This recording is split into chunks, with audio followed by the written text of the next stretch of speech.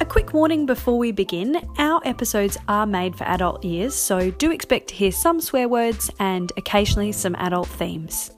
Oh, one more thing while we're at the warnings, a note on sound quality. These episodes have been produced by us in isolation.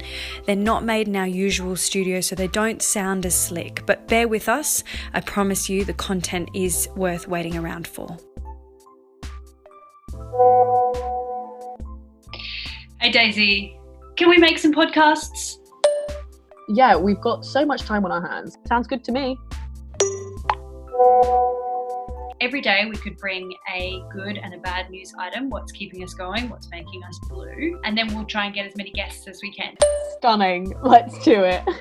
This is Roisin Bevan and you're listening to Harness, Isolation Diaries. Hey Roisin. Hello darling, how are you? I'm doing very well. I feel like it's been a while since we've checked in. I think you're right, it has been actually. But we're both very cozy in our pyjamas in our respective time zones. So I think that is a positive. I hope that people took the time to listen to the last episode we released. This week, we're going to be going back to our usual format. So Daisy, do you have any news items that have caught your eye? I feel like we're slightly ditching the good and bad because with the state of the world as it is, I think things are a bit more grey. I think you might be right there. I was thinking a lot about Pride, which was this weekend, the anniversary of the Stonewall riots. And there was a lot of talk about how Pride has returned to its roots.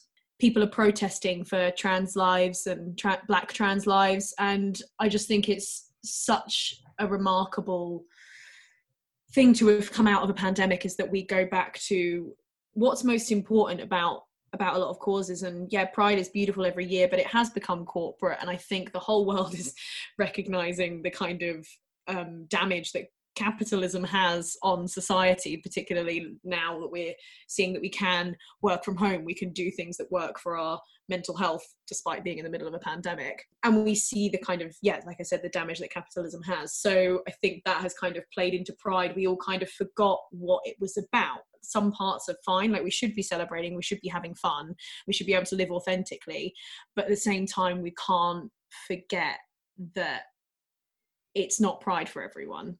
Black trans women are still being murdered at such a high rate. On that, Days, I'm going to include a link to a Time article that I just stumbled upon today, which is exactly about what you're saying in terms of the genocide of trans people and especially black trans women. I think that's absolutely apt to call it a genocide. The fact that that's kind of happening at the same time as Trump is revoking discrimination protections for trans people is abominable. So I will include that article. And Boris Johnson is revoking the Gender Recognition Act. So that means that people are unable to self-identify, which is so interesting. I didn't really realize how vital it was as a trans person to be able to self-identify because the process to being recognized as a trans person without that ability is mad. Like, it's so intense. It takes years. Like, there's so many waiting lists and you have to go through so many hoops. I was reading an article this morning on The Spectator that my grandparents sent me, and I thought for a minute it was about defunding the police, and I was like, my grandparents sending me something about that? Turns out it wasn't what I thought it was, but anyway. The way the writer used the term progressives as if it was like slander. Why would you like people saying like you lefty, and it's like those progressives, and I was like, that term in itself, why would you not want to progress? I don't understand that. It's just this weird stagnation of values and tradition, and it's like we stop here and we don't move on. Why? And the kind of bleeding heart lefty thing is always funny to me, because it's like, so you're literally saying that my weakness or the people on my political spectrum, their weakness is that they are big-hearted, kind-hearted, what? Very quickly on the Karens of the world, I suppose what you could say is, what I've found a kind of positive is the resurgence of viral Karen videos, which have been going around social media right now, which are both horrifying and humiliating for them. And I just think it's amazing how people are really using social media as a tool. And so many Black people have been posting those videos for years and years and years, and so many of them have gotten only a tiny little bit of attention, and that must be incredibly frustrating. But it's So great when you're to see. saying Karens of the world, you're referring to like the women who are threatened by Black people just going about their business and calling the police on them, mainly. Yeah. But there's some absolute corkers, which I've been in a rabbit hole, Daisy. Have you? Yes. Should we listen to a few voice notes, because people are still in lockdown in the world, and coronavirus is very much still a global health threat, and we don't want to skip over that, and we want to see and hear how people are going. Well, we're going to hear from my grandparents. Cute. Who have been in lockdown together on their own in a little village for all this time. So let's hear from them. Hello, I'm Grandad Ray, and I'm 81 years old, and I'm isolating with my wife, Janet, and I feel very cut off at the moment. But I'm occupying myself by gardening, walking 2 miles every day with my wife, playing Scrabble with my friends around the world, watching Apple, Netflix and Amazon Prime and all sorts of things. So I'm not really isolated. I'm keeping busy. How many days before I crack up? I'll never crack up, never. We're not made of that stuff. We carry on, we keep going on. I'm enjoying the sunny weather, my wife's cakes, cooking, messaging, FaceTime my friends and family all over the world. So I'm enjoying myself. I do miss having a haircut. I need a haircut. Greek sausage roll down the garden with a nice cup of coffee. Berry market, socialising. Going up to London to see my granddaughter and going to a show and have a meal. Wonderful, I do miss that tremendously. I miss going to the gym and keeping fit, going for a sauna and having a little swim. But we'll get over this together. I'm told we're in it together, so carry on. God bless you all. Bye-bye. Hi, I'm Janet, and I'm Daisy's grandma, and I'm 72. I'm a retired doctor's receptionist, and I'm isolating with my husband. I'm feeling a little bit cut off, but not too bad. I'm entertaining myself with baking, crosswords, walking and cycling, and hula hooping. How many days before I crack? Well, it's not happened yet. I'm enjoying the sunny weather too much. The worst part is not seeing my family and not having my hair and nails done and not being able to go to the shops and have a coffee out. That's really what I'm missing. And I'm missing that I can't cuddle my new grandson who's just been born. Oh, bless their little shockies. I know, I adore them. They're the best. Before you tell us who we have on this week, can I just make a little podcast rec? Yeah, please. So I am so obsessed with this podcast series hosted by 2 women, and they're academics and they're brilliant, called Direct Appeal, Melanie Maguire. And it's, if you're into crime podcasts, it's made with Melanie Maguire. And it's a serial type sort of unpacking of a closed case. And it's really interesting. And I'm up to like episode 1 bajillion. And I think I might be a detective now. I think you are a detective. Yeah. While we're on recommendations then, everyone in the UK has been talking about I May Destroy You. Michaela Cole, she is this incredible actress, comedian. She wrote and starred in Chewing Gum on Channel 4, which is this really fucking brilliant comedy series. It's still on 4OD, would recommend. But I May Destroy You looks at sexual assaults. Basically, it's brilliant. Great. Everyone is talking about it, so would recommend watching it. Cool. Daisy, who's on the podcast today? today we have got Iona and Romy, who run Sage Flowers in Peckham, which is one of my absolute favourite florists. I follow them on Instagram, and then I started to see them talk a lot more about Black Lives Matter and what they were doing, and they put together many things, but one of the most incredible things that they did was they put together a directory of all of the people of colour who run florists throughout London and also the UK. And that means that big corporations or anyone who says that they can't find florists of colour don't have an excuse. So they were really actively doing the work in their industry to make sure that people were talking about Black Lives Matter and talking about the current state that we're in. We really wanted to chat to them to see what pushed them in that direction as a small business, and how they went about it. And they were lovely, and I want to thank them so much for taking part. Yes, they were absolutely lovely, and here they are. Could you just tell us a little bit about Sage Flowers? So we started Sage Flowers 2 years ago, and we've had our shop now in Peckham at 232 Rye Lane for, it was a year in, I think, March. Yeah. And it's been great. We started doing small pop-ups sort of in Peckham, in Copeland Park and in around the area, just selling flowers, and that went really well. We've got events and we got some weddings, and then we were like, okay, it's time to open a permanent shop now. And yeah, that was over a year ago. It's great.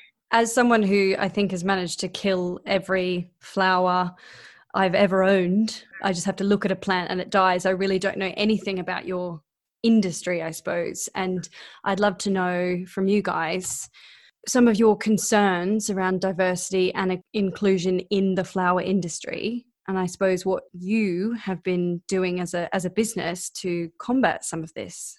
It's been obvious since the beginning that it's not right, that it's mostly white women working in the majority of the roles with white men, more in the market and maybe more the floral owners, I would say, floral business owners. I guess we've just accepted it since we started, that there's this thing that it's an old school trade and it is the way it is. And for the traders, they kind of bring their sons in. It's all very family business. So unless the sons are like reaching out and having children, mixed relationships, there's never going to be an integration of other races in the trading. And did you ever talk about it to each other? Did you ever notice that? It was always a bit of a joke, but I don't think we ever thought we'd be in a position to do anything about it. And then British Flower Week came along, which is organised by the authority that look after the market. So the people that manage all the traders. And there was just no diversity in it whatsoever. This was happening concurrently with the kind of civil rights movement that we're in right now. And it just felt like, oh, we have an opportunity here that we haven't had before. People are engaging and they have to listen. There's so much conversation after Brexit, making British grown businesses, allowing them to thrive. So I guess like these family-based businesses just feel that threat.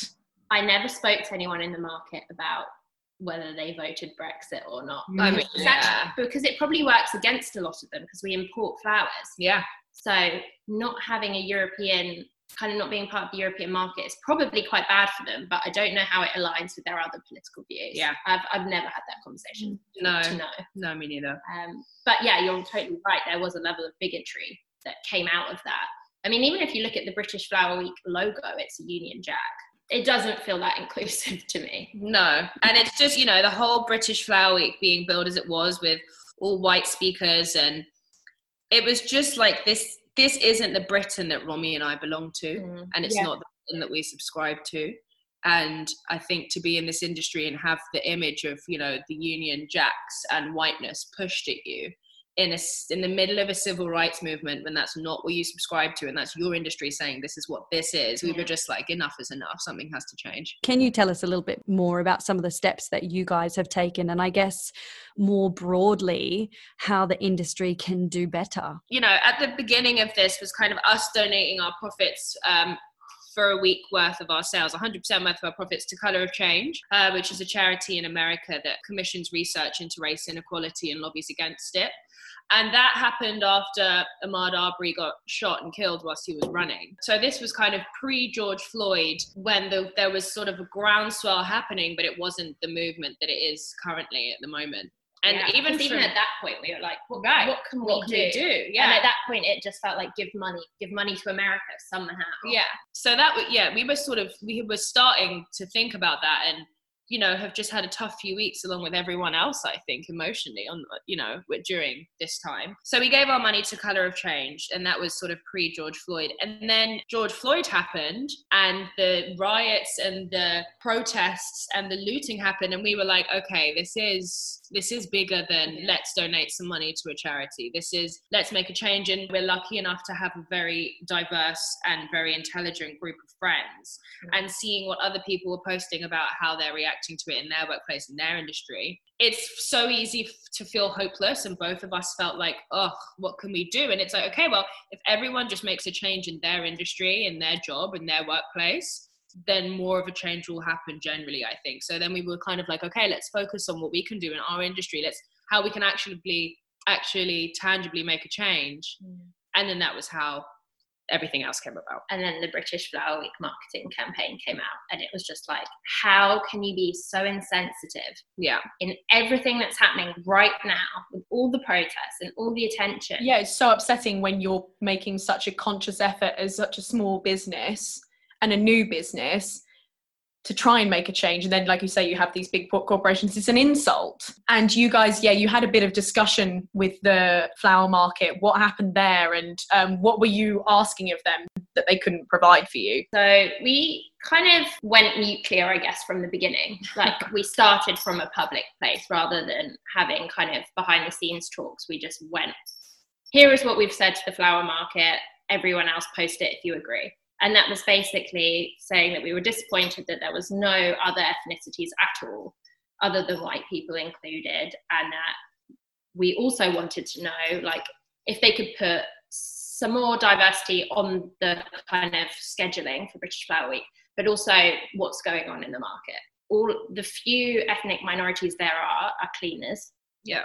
And everyone else is white. So we kind of had like two prongs that we were asking about. And then we got a call back from the market, and they were very, these are all the things we're going to do. There wasn't very much evidence of anything that had been done in the past, and they very much didn't want to change anything about British Flower Week, to the point where I think she could recognise that we weren't going to be happy with that. So they started offering us prime positions in the scheduling. Yeah. So they were essentially trying to bribe us with really good opportunities. And because we'd called them out publicly, that gained a lot of attention from much better known florists than us. Yeah.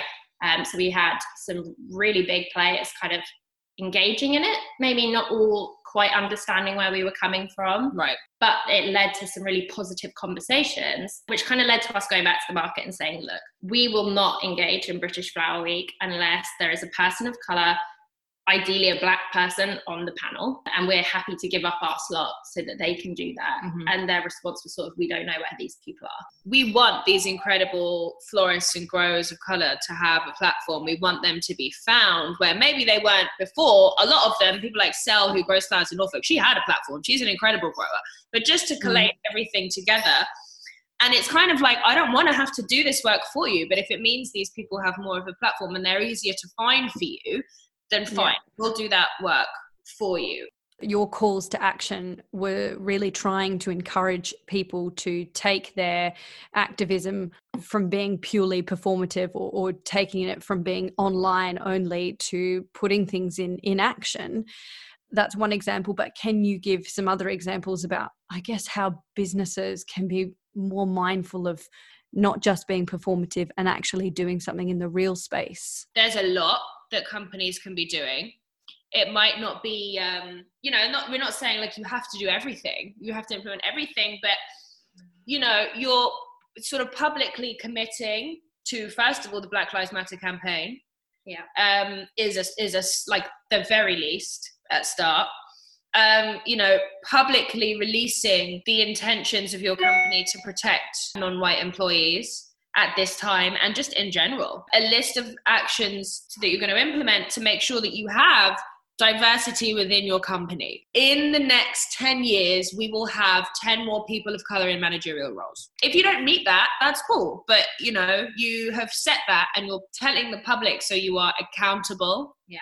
And that might go as far as reviewing job descriptions, reviewing the way reviews happen, performance reviews happen, so that you're bearing in mind the barriers and obstacles that non-white people face in applying for jobs and in doing their job, so that you're not unfairly kind of dismissing people either from the start or throughout their employment. For sure. And, you know, to HR training for HR departments too, about, you know, not just outright racism, but very real microaggressions that happen every day in the workplace that often people of color feel they can't go to their HR department about, because generally they're white and generally they don't understand.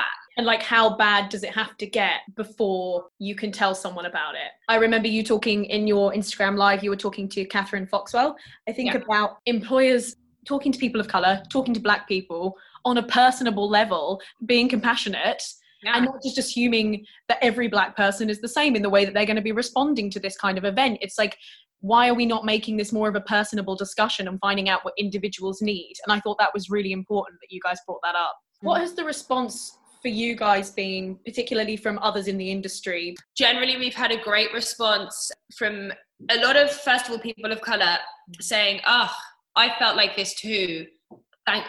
This is so great. Thank you. Because, you know, maybe before a lot of people felt like this and they just kind of didn't say anything, or they were just kind of, and then now it's like, oh, actually a lot of people feel like this. This isn't just us observing something. This is a real thing that's happening. And a spin-off is there's now a support group, isn't there? Like managed within themselves. Like a WhatsApp, Zoom call thing that they're doing to just look after each other, which is great. Is great. Other than people of color, a lot of white people, a lot of white florists and growers in our industry saying, thank you, you know, this has been great for us to hear, great for us to listen to. We're thinking about ways we can do more, which is, you know, great. Wolves Lane, the flower growers in North London, they were on our Instagram diversity and they are doing more within Flowers from the Farm and within their, like, it's great. Lots of people are starting training now. That's been the big reaction from florists. Like, let's get into schools or get people in and offer free training. Mm-hmm. That's incredible, because like you were saying as well in the panel chat, how inaccessible floristry is, and you need to be able to do the free work, have the traineeships and the apprenticeships and not unpaid, and that's just not possible for so many people. So how are people meant to get into the industry? Right. And we're not saying, like, you know, give up all of your paid courses and do everything for free. It's just like, you can give 3 places to someone at a super reduced rate, or you can do 5 scholarships a year. You can still have people paying $5,500 for a 4-week course, but think about how you build into that, how you cater for people that can't afford it. And if it's all right to ask, how are you both feeling? You know, I know you've talked about the discussions and the feelings that have come up within your industry, and how are you both going? I think we're both exhausted. Yeah, we've agreed to take holiday because I'm white. I can't even imagine what other people are going through, but just having to repeatedly explain to ignorant people what's happening is tiring. So having to argue about very basic rights, having to say stop being racist and people say but is like tiring and exhausting. And you know, I'm mixed race. I'm light skinned. I don't have the same lived experiences as a lot of black people, as most black people. So even for me, it's like, yeah, sure, I'm a person of color, but you know, the experiences that black people have, I don't have, and I can't subscribe to. And it's exhausting sort of you know, for them, like, for sure, but being an ally too, and just, you know, putting a lot of effort whilst also in, quite rightly, which is, you know, what we're trying to do and make a change. And also seeing a lot of our contemporaries and a lot of companies go back to normal, back to business as normal. And it's Instagramming flowers again. And we're doing, you know, we're sold out this week, or, you know, get your bunches this. And it's just like, you see it and you think, okay, so you posted 2 links to places to donate to, and maybe 1 petition to sign. Perhaps you put up a black square, and now it's back to business to normal. And it's hard not to feel like really let down by that. Yeah. And you guys are really leading by example, and it's amazing. And that's why we wanted to talk to you, like, because we want to make sure that this conversation is continuing and it's not going to lose traction. So thank you for all of your work. I just wanted to quickly mention, on your Instagram, you did say something about opening up resources for people of colour, and just wanted to know what you had on offer in that way. This is exciting. So we have, is it 17 people now? Yeah. 17 people got in touch after that Instagram post. And what we're going to do is do, across 3 months, 3 different workshops with like support and advice around the sides. And the idea is to teach people like the need to knows of floristry technically, but also the running the business aspect, if that's what people are interested in. And then when we finish this 3 months, we're going to start a new cycle, and hopefully we'll have another 15 people joining up. Yep. And it's a bit tricky with social distancing to get this sort of stuff going, but we've managed to get a local restaurant to let us use their space on the day they're shut, so we can all spread out. And actually since then, a lady that used to work from the Queen's, which is like one of the biggest training schools for floristry, has come across and said she wants to help us, and we think we might be able to get some flowers donated. It's so exciting. You know, for us, like donating a 100% worth of profits for a week in the middle of coronavirus, we're a 2-person business. We can't really afford that. We can't really afford to pay which will be thousands of pounds to train people, and even just flower cost alone. But the cost never even came into our mind. And I think that's another reason why it's so upsetting to see people doing the least. Like, if we as a 2-person business can pay for people out of our own pockets to be trained that wouldn't necessarily have access to this industry otherwise, then you can like chill on posting your flowers for a week, and you can do some more too. No shit. Brilliant. Thank you so much for your time and for explaining all of that to us. And we're really, really appreciative, and your humanitarian work and your work in your business is brilliant. So thank you so much. Thank you for having us. Yes, thank you for doing what you're doing. It all comes together. It's all part of how we make this change. Thanks for listening to this episode of Harness Isolation Diaries. We are proud friends of Rafiki Moema and the Carly Ryan Foundation. Both of these charities work tirelessly to protect young people from harm. Information about both charities will be in the show notes. If you would like to share your story of isolation, we would love to hear from you. On our Instagram page, you'll see a little pro forma for some prompts about how you can structure your voice note, though feel free to get creative. Whatever you come up with, please email it to projectharness@gmail.com. Thank you once again for listening. You're really, really important to us. Please continue to share, like, subscribe, all that wonderful, wonderful stuff. Bye.